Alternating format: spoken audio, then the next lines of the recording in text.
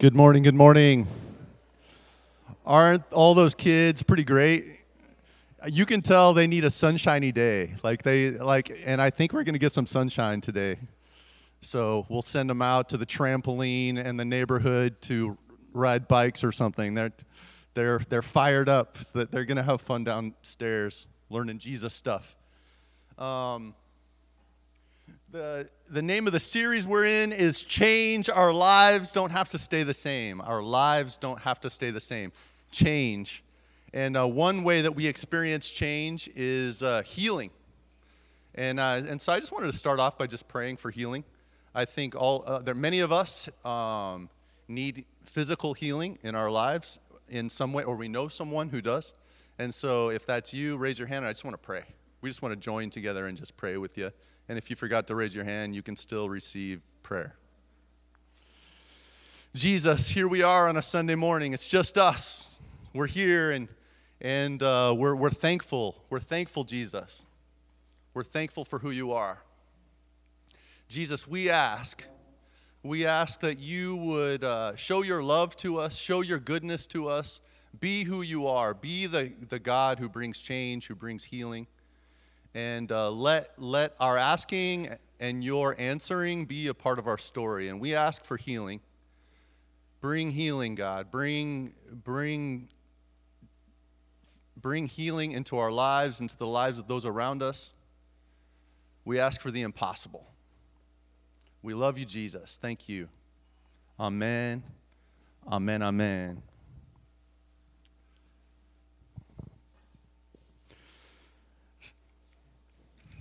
Change. Our lives don't have to stay the same. I was gone. Our family, we were gone last Sunday. Actually, my kids were here with Grandma. But we were gone last Sunday, so I didn't get to hear Jason's talk. And so how many of you make good use of, or sometimes you're able to make good use of that drive to town from Sudden Valley where we live? It's like 25 miles to town, right? Or 25 minutes or so. I'm glad it's not 25 miles. It takes us like an hour and a half. No, and so I listened to the recording of Jason's message, and I'm just like trying to drive, and I'm getting to Fairhaven. It's not quite over yet, and God's really reaching my heart, and I drive down to, is it Marine Park? It's one of those locations where people just go to think, because if you drive and you park there, you'll just park, and then you look to your left and your right, and there's just like these random people just like having these existential moments, people are just like looking out at the beautiful wildlife and nature. And of course, I was listening to the end of the talk that Jason gave last week. What a great start to this series, and just pointing to the hope that's available in Jesus. And this idea of change is so important. And it's a specific flavor of change. It's a certain kind of change. It's change for the better. It's change that Jesus can bring in a world where everything seems to be running out and getting worse. That there's this miracle of change available in Jesus, in Christian spirituality. What we're always looking for is we're looking to Jesus. We're looking for this change that's available in Jesus. And it's not because God's so disappointed in us. He's like, I wish these people would finally change. It's a process made available to us, and it gives us hope. And we're on a journey through the Gospel of John, and I'm in John chapter 2, and I'm going to look at a couple moments in the life of Jesus. And I'm hoping that as we look at those couple of moments in the life of Jesus, it points us to this topic of change, because this is the miracle of a walk with Jesus. The entire Gospel of John arguably is about Jesus the Christ, Jesus the Son of God, Jesus the Messiah, Jesus the Anointed One. And what that means is Jesus is the rescuer, the one that came to bring impossible change. And we're gonna and the whole of Scripture really is about that, right? A world created by God, this beautiful world that God's created, but somehow we've fallen and we've failed in our decision making, and we've gone down the wrong path. But God had a rescue plan, a very personal rescue plan through one family, that through one family, God would reach the world, that through one family, the family of Abraham, which became a nation, that there would be a king. And then out of that, and that king would not just be not in the physical realm, but in the spiritual realm.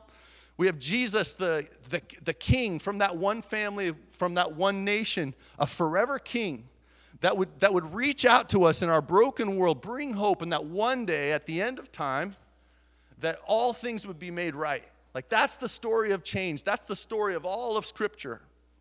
And so we dive into that beautiful thing. Impossible change. Let's read. John chapter 2.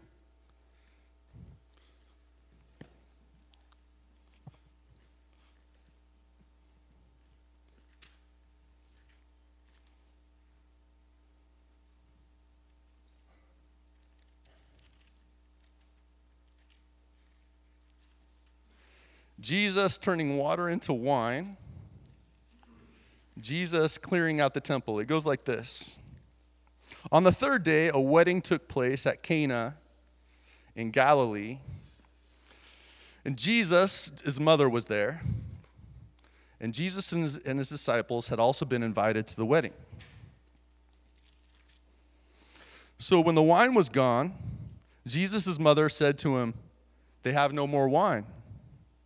And Jesus, with his great sense of humor, I think, says, "Dear woman, why do you involve me?" And Jesus replied, "My time has not yet come." And his mother said to the servants, "Do whatever he tells you."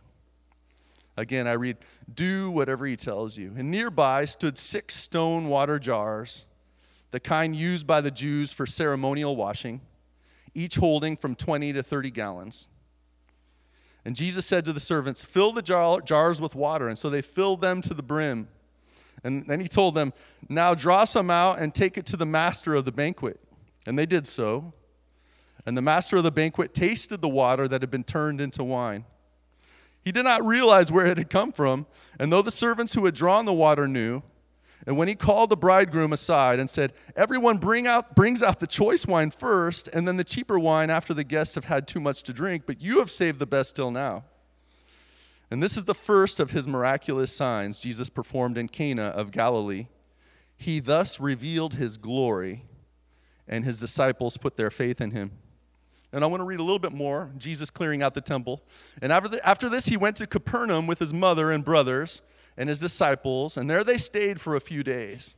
And when it was almost time for the Jewish Passover, Jesus went up to Jerusalem, and in the temple courts he found men selling cattle, sheep, and doves, and others sitting at tables exchanging money. So he made a whip out of cords and drove all from the temple area, both sheep and cattle.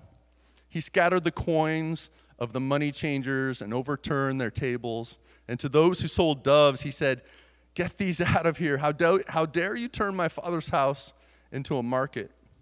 His disciples remembered that it is written, "Zeal for your house will consume me."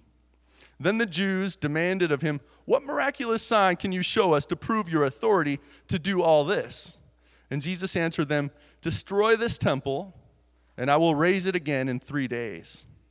And the Jews replied, "It has taken 46 years to build this temple, and you're going to raise it in 3 days?" But the temple he had spoken of was his body. And after he was raised from the dead, his disciples recalled what he had said, and they believed the scripture and the words that Jesus had spoken. Now, while he was in Jerusalem at the Passover feast, many people saw the miraculous signs he was doing and believed in his name. But Jesus would not entrust himself to them, for he knew all men. He did not need man's testimony. He did not need man's testimony about him, for he knew what was in a man. He knew what was in their hearts. Jesus turning water into wine. Jesus clearing out a temple. When I was thinking about my own life and just thinking about how does this influence my life? These examples of change are powerful, and I think the first thing that jumps out at me is like, what is Jesus doing at a wedding? Like, what's he doing at a wedding? Like when I think of like a holy person, like a person who who should teach me spirituality, like, shouldn't they be like meditating on like a holy mountain, right? What is Jesus doing at a wedding? It just seems so normal. It just seems too human, right? And your first fill in the blank is, in Christian spirituality, there's a tendency to overemphasize either the humanity or the divinity of Jesus. So when we overemphasize the humanity of Jesus, we act as if Jesus has no power. It's like Jesus is just some guy, and he has some good stuff to say, and we can relate to him because he's just like us, but there's no power there. But when we overemphasize Jesus' divinity, when we overemphasize that he's God, we act as if Jesus can't possibly understand what it's like to be us. Like, how could God possibly get us or understand us? And I think for me, growing up in the stream of Christianity I grew up in, we always overemphasize the divinity of Jesus. Like, Jesus is like a superhero, right? Jesus knows all things, just gets it done. To the point to where I think growing up, I just felt like I couldn't really relate to Jesus. I love singing songs to Jesus. But the Gospels really were difficult for me as a kid, because it was just kind of like, well, all these things that Jesus did, like, well, he's God, so like, why is that even hard? He's got like I didn't understand what was going on. I didn't understand this idea of fully God, fully man, that fully human, that Jesus is showing us how to live, like that Jesus set aside, Jesus the Son of God set aside portions of his power, and he allowed himself to be weak, allowed himself to be in situations where he had to depend on the Holy Spirit. He had to be in communication with his Father, just like us. That we have to be in communication with God to experience the change that we're going to experience. And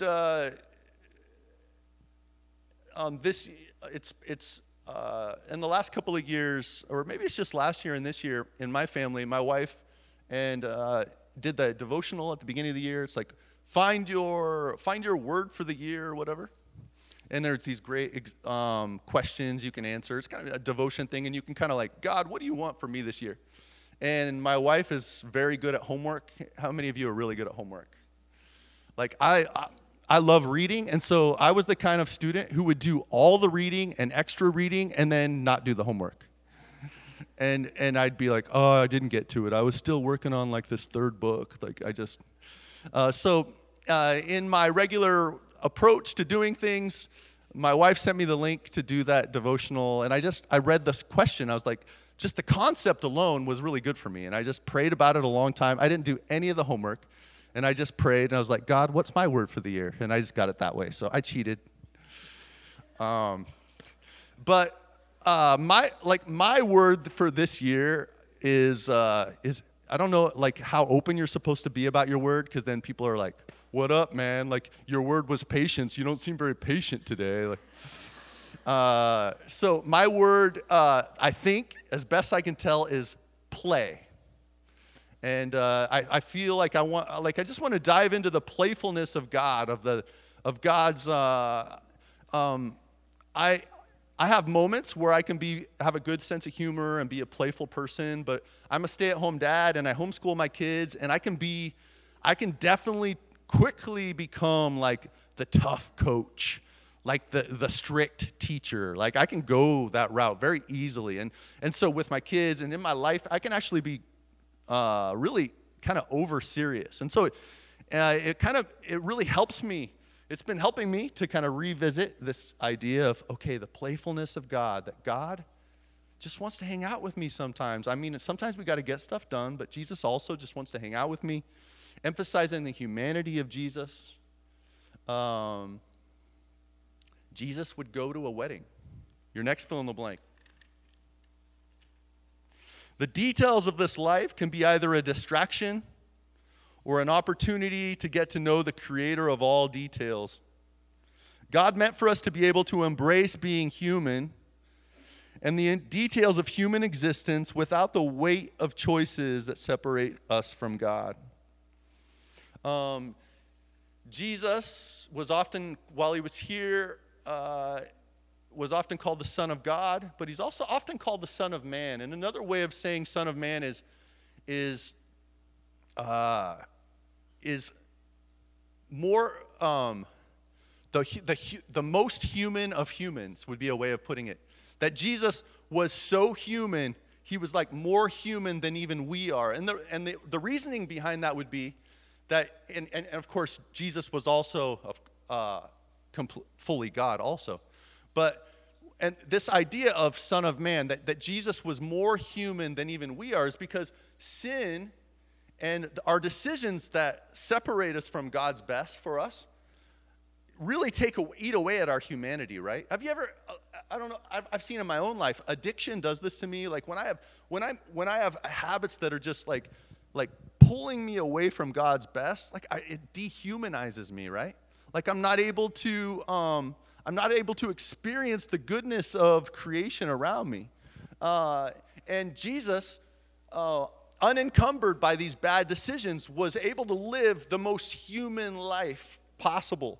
Able to see beautiful things in the details of weddings, just imagine this year. Just imagine what weddings are like, right? I remember our wedding. This is going to be our 20-year anniversary in August. Woohoo! 20 years, baby. And I remember our wedding, and how I grew up in a church where we went to a lot of weddings. I always loved those mint candies.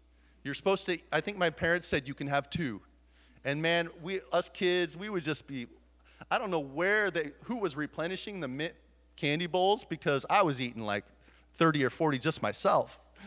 And and your mouth would hurt like for a couple of days because you had too many mint candies at the wedding, But just weddings, like the gossip that just inevitably happen in a setting like that, the social anxiety, the money spent that no one really had, and you see this at this wedding, right? There's not enough wine, there's not enough. It's just the social anxiety of who's gonna see that there wasn't enough food here, or there wasn't enough wine, or and Jesus, in a very real moment, able to just show this extreme generosity, and really a messy situation, right? Because the Gospels in a number of places talk about, hey, be careful. Like drunkenness is a trap. Like the Bible is very open about talking about consuming too much wine can mess you up, right? But at the same time, the descriptions of Jesus, like if you look in Matthew 11, it says, the Son of Man came eating and drinking. And they say, here's a glutton and a drunkard. Like these were the descriptions of Jesus. People saw who Jesus hung out with. They saw him drinking wine, obviously, if they're going to call him that. And so what a messy situation. And this extreme generosity, Jesus didn't just create a little bit of wine. He created way too much, to the point to where people would still be given a very difficult decision. Like this wine that Jesus made for us, I still need to make good decisions about how much of it I'm going to drink. Like how messed up is that, right? Like this way that Jesus gives us this freedom to live dangerously, and that's not a new concept. This dangerous situation we're in. Our next fill in the blank is God creates us and places us in a universe and gives us a dangerous gift called choice. It's really a dangerous gift. And I want to say dangerous just to get your attention, but it's not just dangerous, is it? It's like this beautiful, powerful gift. And just like anything with power, right? Power can be used for good. Power can be used for bad. Continuing and with your fill in the blanks there, empowered by the Holy Spirit, our ability to choose God's way can become the life-changing pattern of our lives. The most messed up part of who we are is this very disappointing decision-making process. These roads we've gone down again and again where we've made the wrong decisions, we've made the wrong choices, but at the same time, the most beautiful thing the most beautiful opportunity in our lives is this ability to make a choice. And making a choice, and you want to back it up with action, and hopefully slowly but surely you make decision. You are able to back that up, hopefully by the power of the Holy Spirit. But that ability to just go,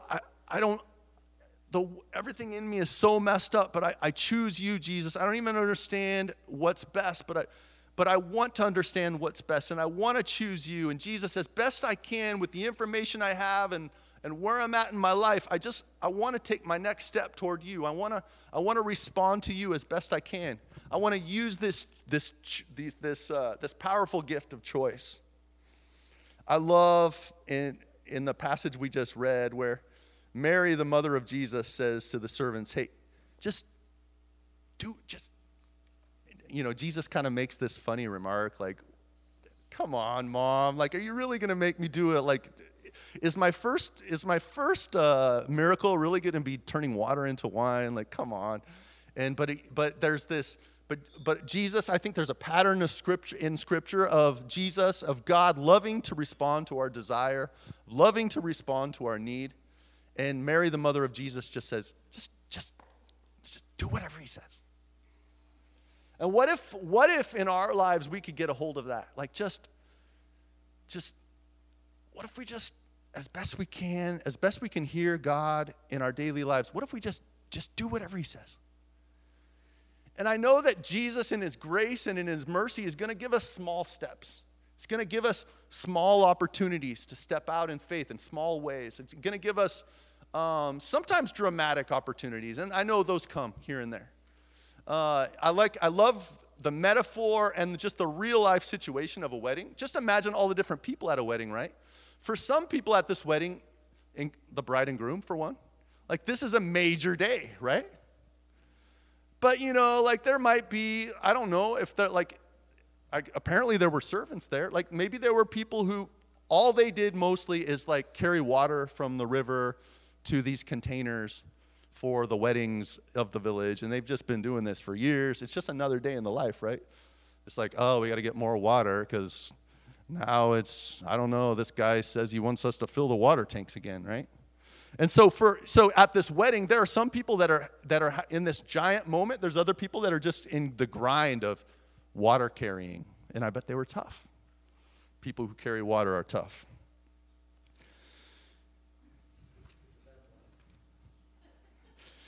That's definitely a fill in the blank. People who carry water.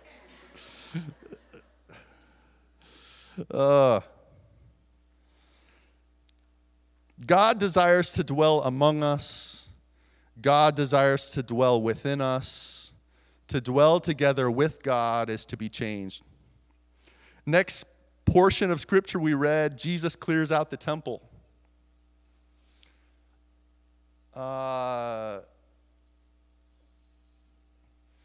All these people exchanging money. We've heard this scripture many times. Usually this is given as the example of righteous anger, right? Like I remember as a kid, like hearing just different talks, like anger isn't always bad. Like sometimes, Jesus in the temple, he had righteous anger, and it is that's true, and I think there's something to be said for that. There is such thing as righteous anger of this. And this idea of, but then in the Gospel of John, it talks about Jesus saying, and I could tear this place down and rebuild it in 3 days. And in so many words, he's saying, I'm the temple.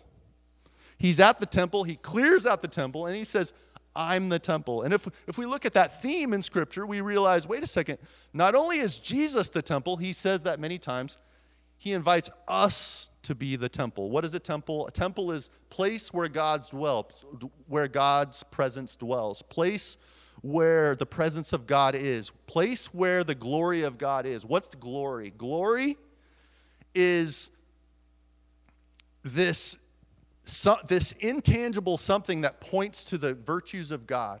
This something that points to who God is. Like glory, it's honor. It's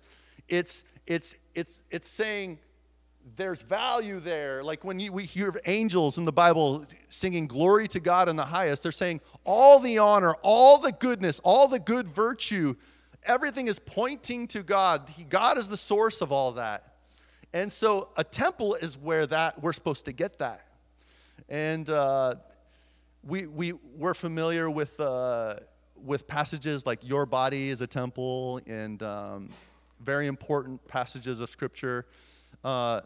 Growing up in Christianity like I did, it was one of the, bless you, by the way. Growing up in Christianity, it was fun to be around kids who would like make light, like they would take like an over-the-top important scripture and then they would kind of make light of it, and we would all laugh. And so like someone would eat one too many Rice Krispie treats, and then they'd offer a Rice Krispie treat to someone else, and they'd be like, "No, my body is a temple. I can't." And is that true? Yes. But what is the deeper meaning? It's not about eating one less Rice Krispie treat, right? It's about no, my body is a temple. My body, like Jesus wants, the very presence of God was meant to dwell within me. The very presence of God was meant to be in me. And like Jason preached last week, where Jesus is, it's game over. Like if not now, it will be later. Change is going to happen. Change, where Jesus is, change happens. And we saw that was it Peter and John? In Acts chapter 4, they were amazed and they realized that Peter and John had been with Jesus. They listened, the Sanhedrin listens to Peter and John. This is after the resurrection, after Jesus is raised from the dead and ascended to heaven. Major life change in Peter and John's life. And people looked at him, they're just blown away, right? These people have been with Jesus. Is that available to us? I think it is. The impossible change, our next fill in the blank, available from Jesus can be both gradual and all at once. God can clean out the temple of our lives with one fell swoop, and God can also plant us like a tree and wait for fruit to grow many months or years later. I love dramatic change, I think. In the moment, I don't think I do. But later on, it's kind of cool. Like the money changers in the temple, we don't know the story of who all these different people were, but you know how it is. Like I bet 15, 20 years later, be like, Grandpa, tell the story, and maybe that one of those money changers became a follower of Jesus, like later in life, or maybe soon thereafter, and they're like, oh yeah. I was one of the money changers. Jesus totally flipped my table. I lost so much money that day. Like you would not believe how much money I lost. And kind of bragging about like Jesus totally messed me up, right?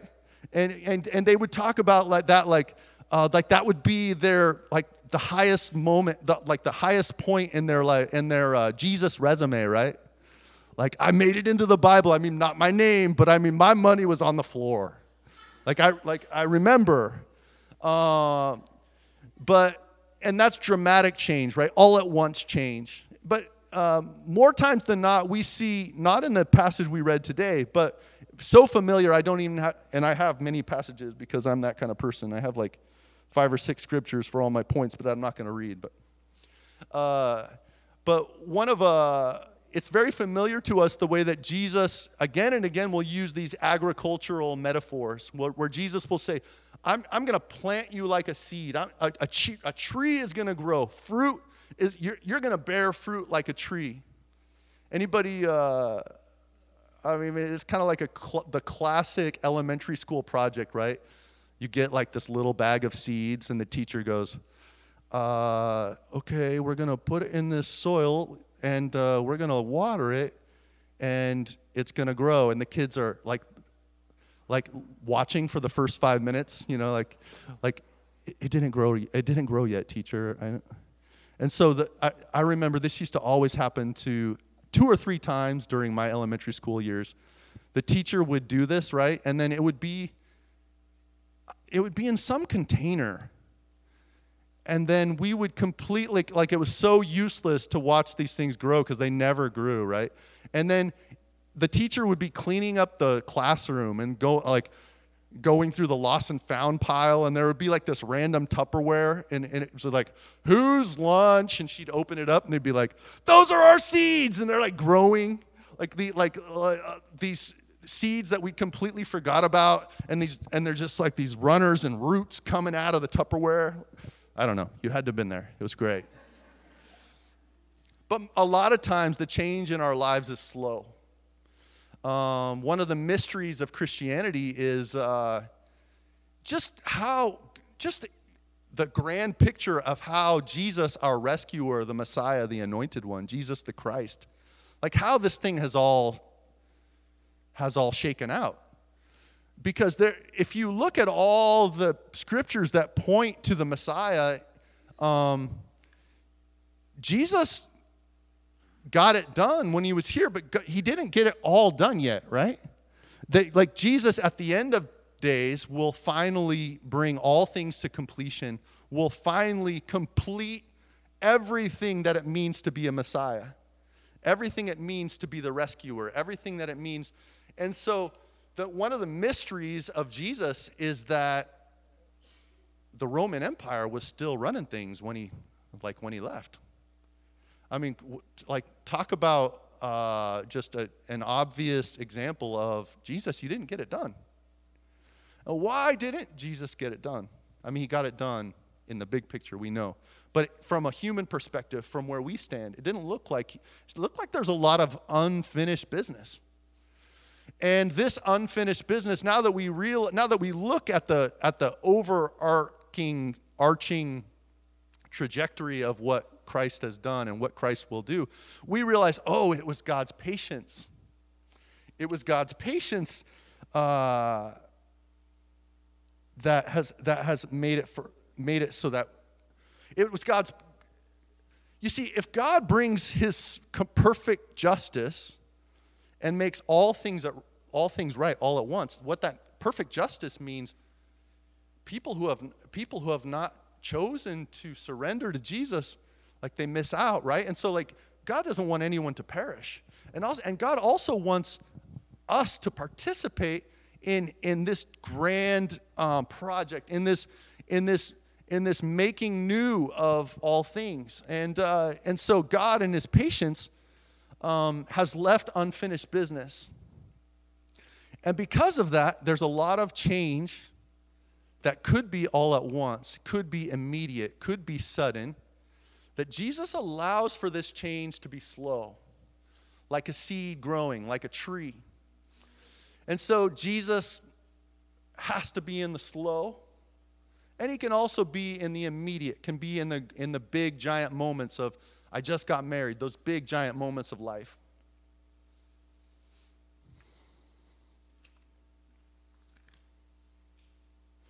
It bothers me. I'm not the most patient person. It bothers me that things can be slow. And I think, if I'm completely honest, if I look at deep down inside, I think I've said things such as, yeah, that person's never going to change. Now, I wouldn't say that out loud because I know that just sounds horrible. But like deep down inside, I've just kind of given up on some people. Maybe on the periphery of my family, or but underneath that, what's so sad is underneath that is another lie of the enemy, and that's this. It's even scarier than the first thing I said, which is kind of sounds hurtful, doesn't it? Just to say, they're never going to change. It sounds hurtful, doesn't it? But underneath that, what's so sad is this other lie that I've told myself many times is, I'm just never going to change. Like, I just can't change. Like, I've tried to change, and it's disappointing because I'm a person who sets goals. I have so many examples of goals I've set that I'm just not there. I've not arrived. But what if, like Jesus, we could be patient with others And crazy as it may sound, what if we could be patient with ourselves? Like, what if we could allow God's goodness to just be planted in us like a seed? What if we could, and as that slow movement of God happens in us, what if we could just look for the next opportunity to say yes to Jesus? I know the way that God has healed me from like a lot of messed up stuff in my life has really just been, I don't know what the next step is. I mean, I don't know what the magic bullet is, right? Like, have you ever had a difficult situation in your life and you're like, if somebody would just tell me the right thing to do and then it'll just solve it and then we'll be done with this? Like, I've wished that a million times. But more times than not, the way God works is there's this quiet voice of the Holy Spirit dwelling within you that it's really easy to drown it out with a lot of distraction, and you just kind of go, you kind of have these moments where you're like, God, are you speaking to me? Like, are you giving me this opportunity for a reason? Am I supposed to step out in faith in this small way? Am I supposed to? I don't know if I'm getting it right, but yeah, I'm going to do that. And you take these tiny little steps, these little steps of obedience, and these little steps of obedience gain momentum, and over time they become love, right? And we see that in marriages. I love those fall in love, giant romantic moments, but so much in the most meaningful, loving relationships in our lives, if we're completely honest, right, it's these tiny decisions over and over and over and over again. It's just like, oh, I love in this small way. I choose love. I choose this way. And then over time, God just does that. And you see evidence of it looking back.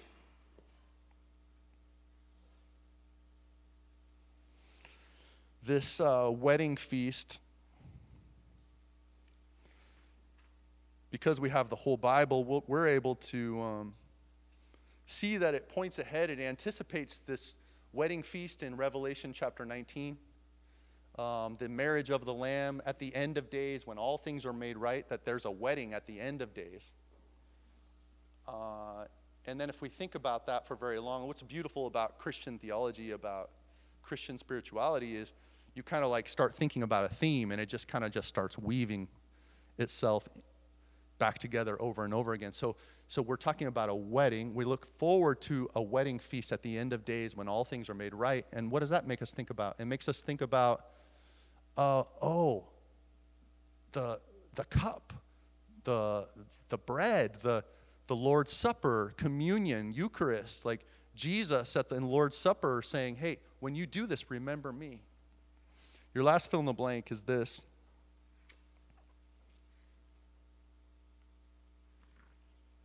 When we eat the bread and drink the cup in remembrance of Jesus, we can celebrate impossible life change in the past, present, and future. We remember what Jesus has done in the past. We experience Jesus right now in the present. We anticipate Jesus healing all things in the future. Yes, there was this once-for-all sacrifice it's talked about in the book of Hebrews, where Jesus died on the cross and shed his blood and his body was broken for us, and that's in the past, and we remember that, but we can experience it when we drink the cup and eat the bread right here in the present moment, and we can experience that every single time that we just say, Jesus, everything that you've accomplished, I take notice of it right now in the present moment, and I just say, all the power of that, would you bring it into my present situation? Like, would you do that now? And then we look to the future and we say, God, and the reason I ask you to come into this present moment is because I want everything that you have for me. Like, I see the future. I see what you've promised for the future, and that gives me hope. I know that you are going to make things right. I know that no matter what, you are going to take this broken world and you're going to heal it. You're going to bring impossible change. My hope is in you, Jesus. And I participate in that right now. That gets described a lot of ways, right? I got saved. I'm being saved right now. I will be saved. Sometimes people use big words like justification. I was justified. I'm being sanctified. Sanctification. But one day I will be glorified. Glorification. Past, present, and future. One day I will be glorified just means one day everything about me will point to God's goodness. Everything about me will say, all honor is yours, Jesus. I look at my life and I see the miracle of change in my life. What if that could be the miracle of our lives? I love accomplishing stuff. I think about my kids growing up and I think, oh, wouldn't it be cool if I accomplished something so that my kids could have an elevator speech about who their dad is? Elevator speech just means like what? Like you can say it in like 30 seconds. Like, how cool would it be if like my kid could just say like, yeah, my dad invented the whatever, or my dad started this business called the, you've heard of it, right? Or like these ideas, like, or my dad wrote this book, or like how cool would it be, right, if we accomplished something like that? But you know what? The greatest gift we could give the next generation is just evidence of life change, of just like I was this, and over the course of my life, these small decisions were made, these small miracles happened, change happened. Yeah, I'm still pretty messed up, but change has happened, and it's still happening in my life. That is the miracle of my life. What if we could hand that off to our kids? What if we can embrace hope again? What if we're willing to try again? Be vulnerable again? Jesus knocks on the door of our hearts and says, would you allow me to dwell in every single room of your heart? Would you open every single door, every single part? Would you once again air out your heart? Like open all the doors and windows, invite Jesus into every area. Our love for God could be reawakened. And it might be inconvenienced. It might be humbling. Jesus might invite us to be a beginner again. But I want that.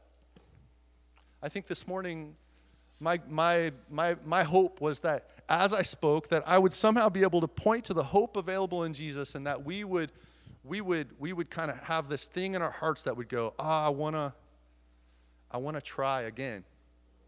Not because our try is what it's about, but it's about our responsiveness to Jesus. It's like, I want to respond to Jesus again. I want to act as if the hope that God is giving me is real again. And so as we worship and closing, we're gonna drink the cup and eat the bread, and I want to pray for that now. And as you do that, and it won't be a formal thing. You'll come up and while we're worshiping Jesus, you'll come up and receive the elements, and you'll go back and you'll just take it as you worship. But as you do that, I just invite you to just invite Jesus into this moment and just go, Jesus, I want your patience. I want your patience for me. I say yes to your process, whatever it looks like. Jesus, I want to say yes to you once again. I want to try once again. I want to be patient with myself, and I want to receive your goodness once again. I want to believe that change is possible. Other people can change. I can change. That can be the biggest miracle of our lives. Let's worship Jesus.